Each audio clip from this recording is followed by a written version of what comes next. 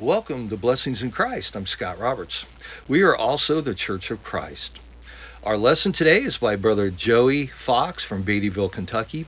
He's bringing us a two-part lesson on there's only one way to heaven. And in the world today, especially with all of the denominations and different ideas and the commandments and doctrines of men, the world thinks that there are many different ways that we can make it to heaven and to take man's way over God's way. But my friend, there is only one way. And Jesus said, no man cometh to the Father but by me. And of course, the gospel, he that believeth and is baptized shall be saved. He does a wonderful two-part lesson on there's only one way, and can we just use our Bibles as the roadmap to heaven? We hope that you enjoy the lesson today, and please like us on Facebook. Have you a heart that's weary in your load of care? Are you a soul that's aching? Rest from the burden you bear. Do you know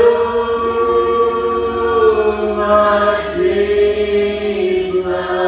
Do you know my friend? And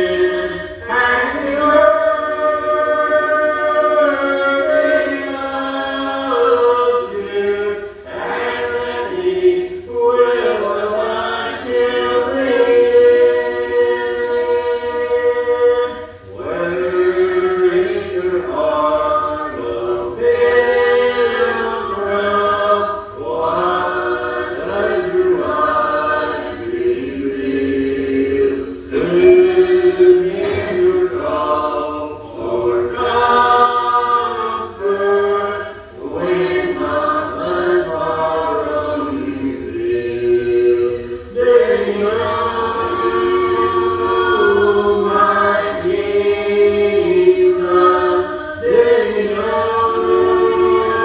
friend? And he really loves you, and that he will until the end. Who knows your disappointment? Who is each time you cry? Who understands your heartaches? Who dries the tears from your eyes? Do you know my Jesus? Do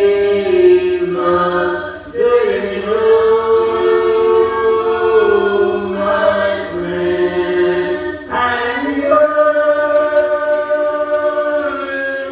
my friend? And he really loves you, and that he will until the end.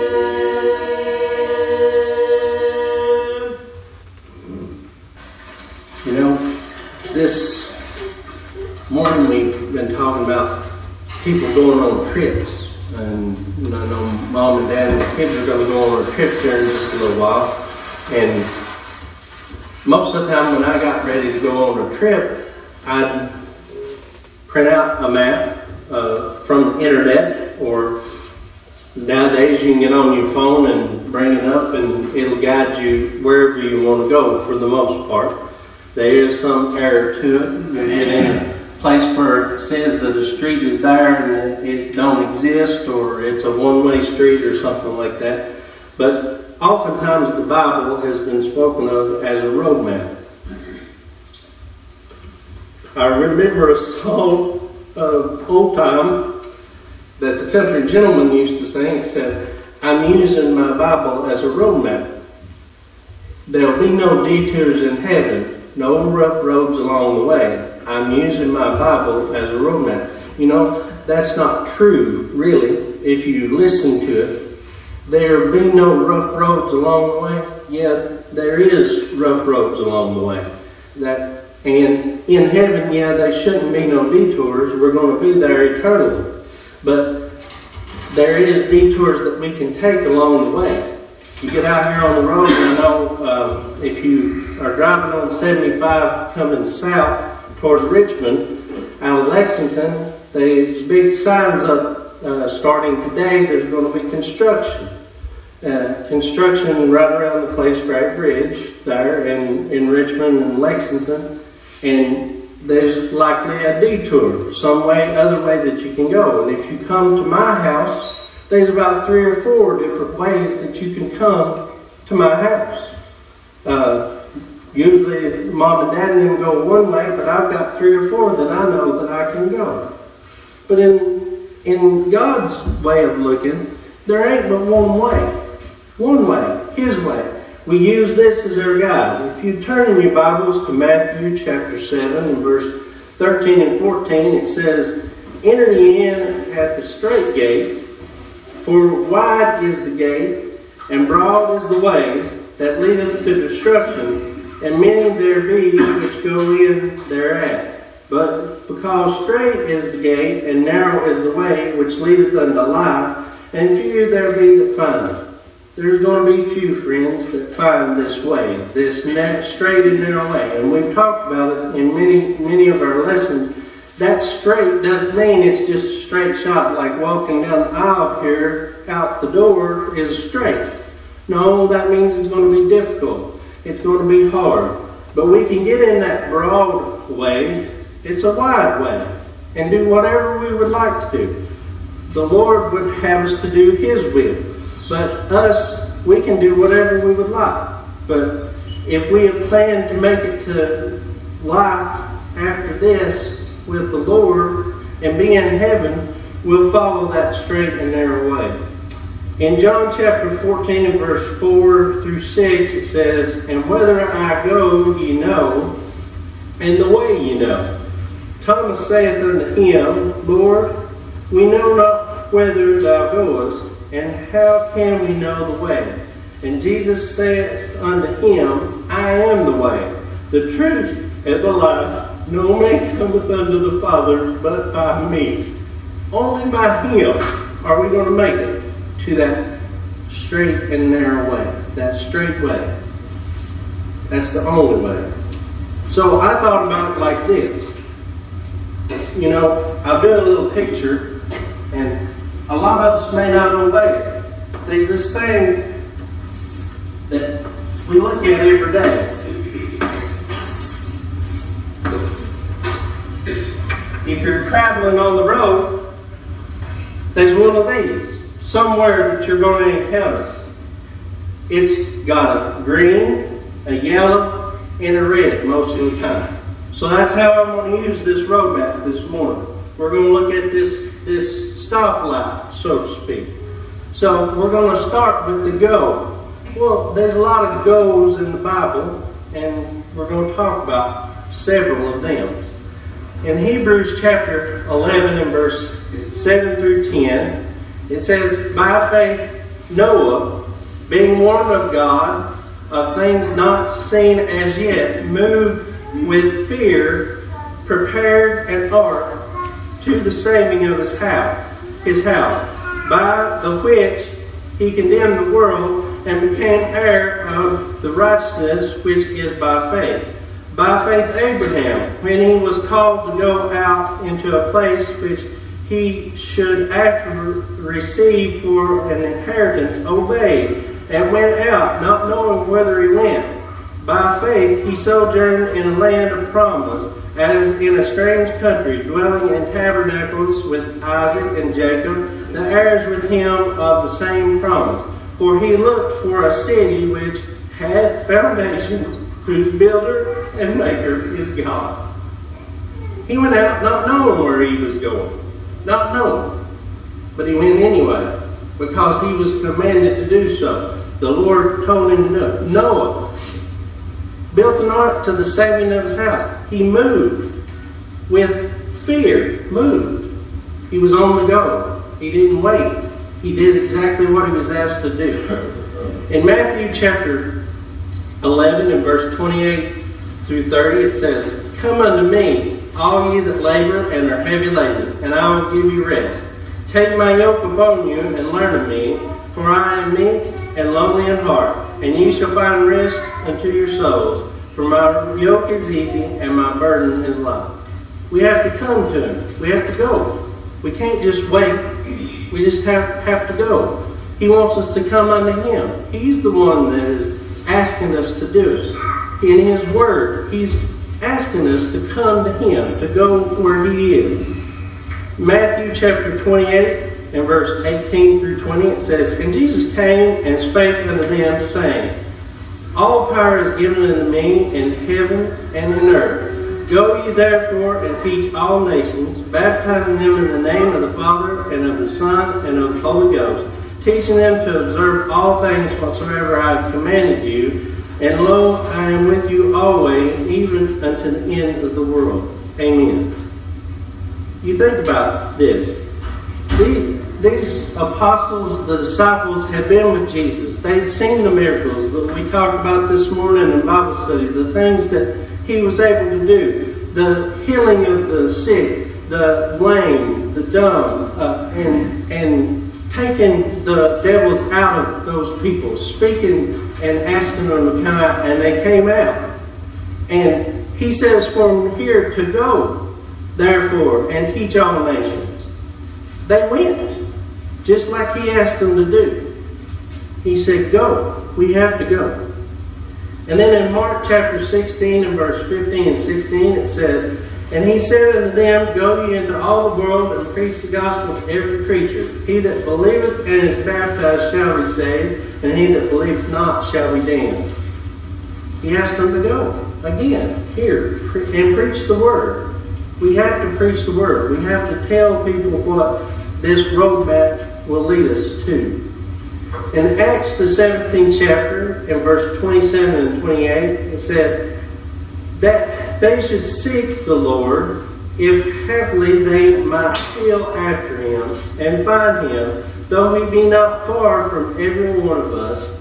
For in him we live and move and have our being, as certain of our own prophets have said, for we are also his offspring. If we're doing what the Lord said, he's not far from any one of us. If we'll just obey, he'll be with us. He'll be right there with us. I know we've made the analogy several times that there used to be a picture in Aunt Sunday's house somewhere. I don't remember where it was, but it had footsteps in the sand. And there was only one set. That one set went through the sand. That's how we should be with the Lord. We should be following in his footsteps, not veering off one way or the other. And we'll get to more of that here in just a minute. And look at it. In him we live and move and have our being. We would be nothing without what Christ has done for us, what the Lord has done for us. In Revelation chapter 3 and verse 1 through 3, it says, Unto the angel of the church in Sardis write, These things saith he that hath the 7 spirits of God and the 7 stars. I know thy works, and that thou hast a name, that thou livest and art dead.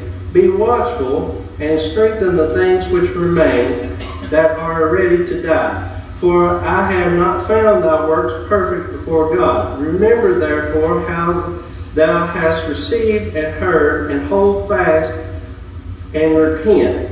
If therefore thou shalt not watch, I will come on thee as a thief, and thou shalt not know what hour I will come upon thee.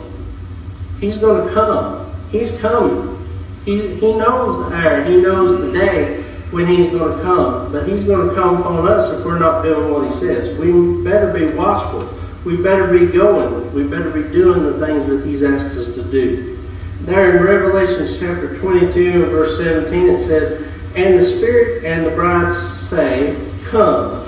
And let him that hears say, Come. And let him that is athirst come. And whosoever will, let him take of the water of life freely. You know, there's a lot mentioned in this world about what's free and what is free. they'll tell you that buy this one, buy 2 of these, and you'll get this other one free. Well, you think about it. If I pay for 2 and the price is twice as high, I'm probably paying for 4 instead of getting 3. You know, that's the way the world works. But the Lord says, take of this water freely. If we'll be baptized with Him in this water and come up a new creature, we're part of His family. We're joint heirs with Christ. And He says, that water is free. It's the only thing in this life that is free, is to be a member of His church. All we got to do is obey. There's nothing to purchase, so to speak. There's a lot of people out in the world that want you to purchase your salvation by giving money, yes. But we don't have to purchase that. He purchased it for us. All we have to do is obey. Go. We got to be on the go. Well, some other parts in this light that we have here is the yield. And I must confess, I don't yield as often as I ought to, and they certainly in this crowd that I ride with sometimes that kind of make it through those yields pretty fast too. But I won't mention no names. But, you know, that's how it works. We have to go, but then when it turns yellow, we should be holding up. Hold up. Well, we're going to talk about that a little bit too. In Romans chapter 6 and verse 12 through 18, it says, let not sin therefore reign in your mortal body, that ye should obey it in the lust thereof. Neither yield ye your members as instruments of unrighteousness unto sin, but yield yourselves unto God, as those that are alive from the dead, and your members as instruments of righteousness unto God. For sin shall not have dominion over you, for ye are not under the law, but under grace. What then? Shall we sin because we are not under the law, but under grace? God forbid. Know ye not that to whom ye yield yourselves servants to obey, His servants ye are to whom ye obey, whether of sin unto death, or of obedience unto righteousness. But God be thanked that ye were the servants of sin, and have obeyed from the heart that form of doctrine which was delivered you. Being then made free from sin, ye became the servants of righteousness. Whatever we yield ourselves to, that's who we obey. If we don't do all that Christ and God has laid out for us in this roadmap to do, we're yielding ourselves to Satan. Sin is in our bodies. We got to get that out of our bodies. We need to yield our members to Him, to God. And let that sin not have dominion over us. Not have dominion over us. Then in Hebrews chapter 12 and verse 9 through 11 it says, furthermore, we have had fathers of our flesh which corrected us, and we gave them reverence. Shall we not much rather be in subjection unto the Father of spirits and live? For they verily for a few days chastened us after their own pleasure, but He for our profit, that we might be partakers of His holiness. Now no chastising for the present seemeth to be joyous, but grievous. Nevertheless, afterward it yieldeth the peaceable fruit of righteousness unto them which are exercised thereby. What does it yield? This is what the gospel will yield if we do what it says. Now, I'll grant you that when I got whooped by Dad, it was grievous for him. It hurt me a whole lot. I know that. And the kids the same way. When we chastise them, they'll, bounce off and stomp off or whatever you want to say. But after a while, it yields that peaceable fruit that He's asking for, that we're looking for in this roadmap. We're yielding the things that He would have us to do. It's grievous, but it's necessary to yield righteousness, that we're exercised thereby. Then the last thing on this yielding is Matthew chapter 26 and verse 40 and 41. Watch and pray that ye enter not into temptation. The spirit indeed is willing, but the flesh is weak. He went away again the second time and prayed, saying, O my Father, if this cup may not pass away from me, except I drink it, thy will be done. You know, looking here, his disciples, they were weak. They went to sleep. We can't go to sleep on this gospel. We need to be yielding unto it. And we better watch and pray. Be awake and on the go. We have to be looking for that blessed hope that is to come. Our flesh is weak a lot of times. But we need to prepare our minds for that we'll be strong in the faith. Now the next one is that big red dot at the bottom. I know it's a white chalk mark, but in the world it's a red sign. Just like a stop sign out here, it means to stop. So we're going to look at that too. In Exodus chapter 14 and verse 13, it says, And Moses said unto the people, Fear ye not, stand still, and see the salvation of the Lord, which he will show to you today. For the Egyptians whom ye have seen today, ye shall see them again no more forever. This talking of Moses and bringing the children of Israel out, he said to stand still. What's that mean? Let's stop and see what the salvation of the Lord. Are we looking for the salvation of the Lord? Are we stopping to think about what this roadmap has to offer? In Psalms chapter 4 and verse 3 and 4, it says, But know that the Lord has set apart him that is godly for himself. The Lord will hear when I call unto him. Stand in awe and sin not. Commune with your own heart upon your bed and be still. Selah. He says to stand in awe, but we have to sin not. If we're going to stand in awe of the Lord, we better not be sinning. Stop and think about what we're doing. In Isaiah chapter 1 and verse 16 through 18, it says, Wash you, make you clean, put away the evil of your doings from before mine eyes. Cease to do evil, learn to do well, seek judgment, relieve the oppressed, judge the fatherless, plead for the widows. Come now and let us reason together, saith the Lord. Though your sins be as scarlet, they shall be as white as snow.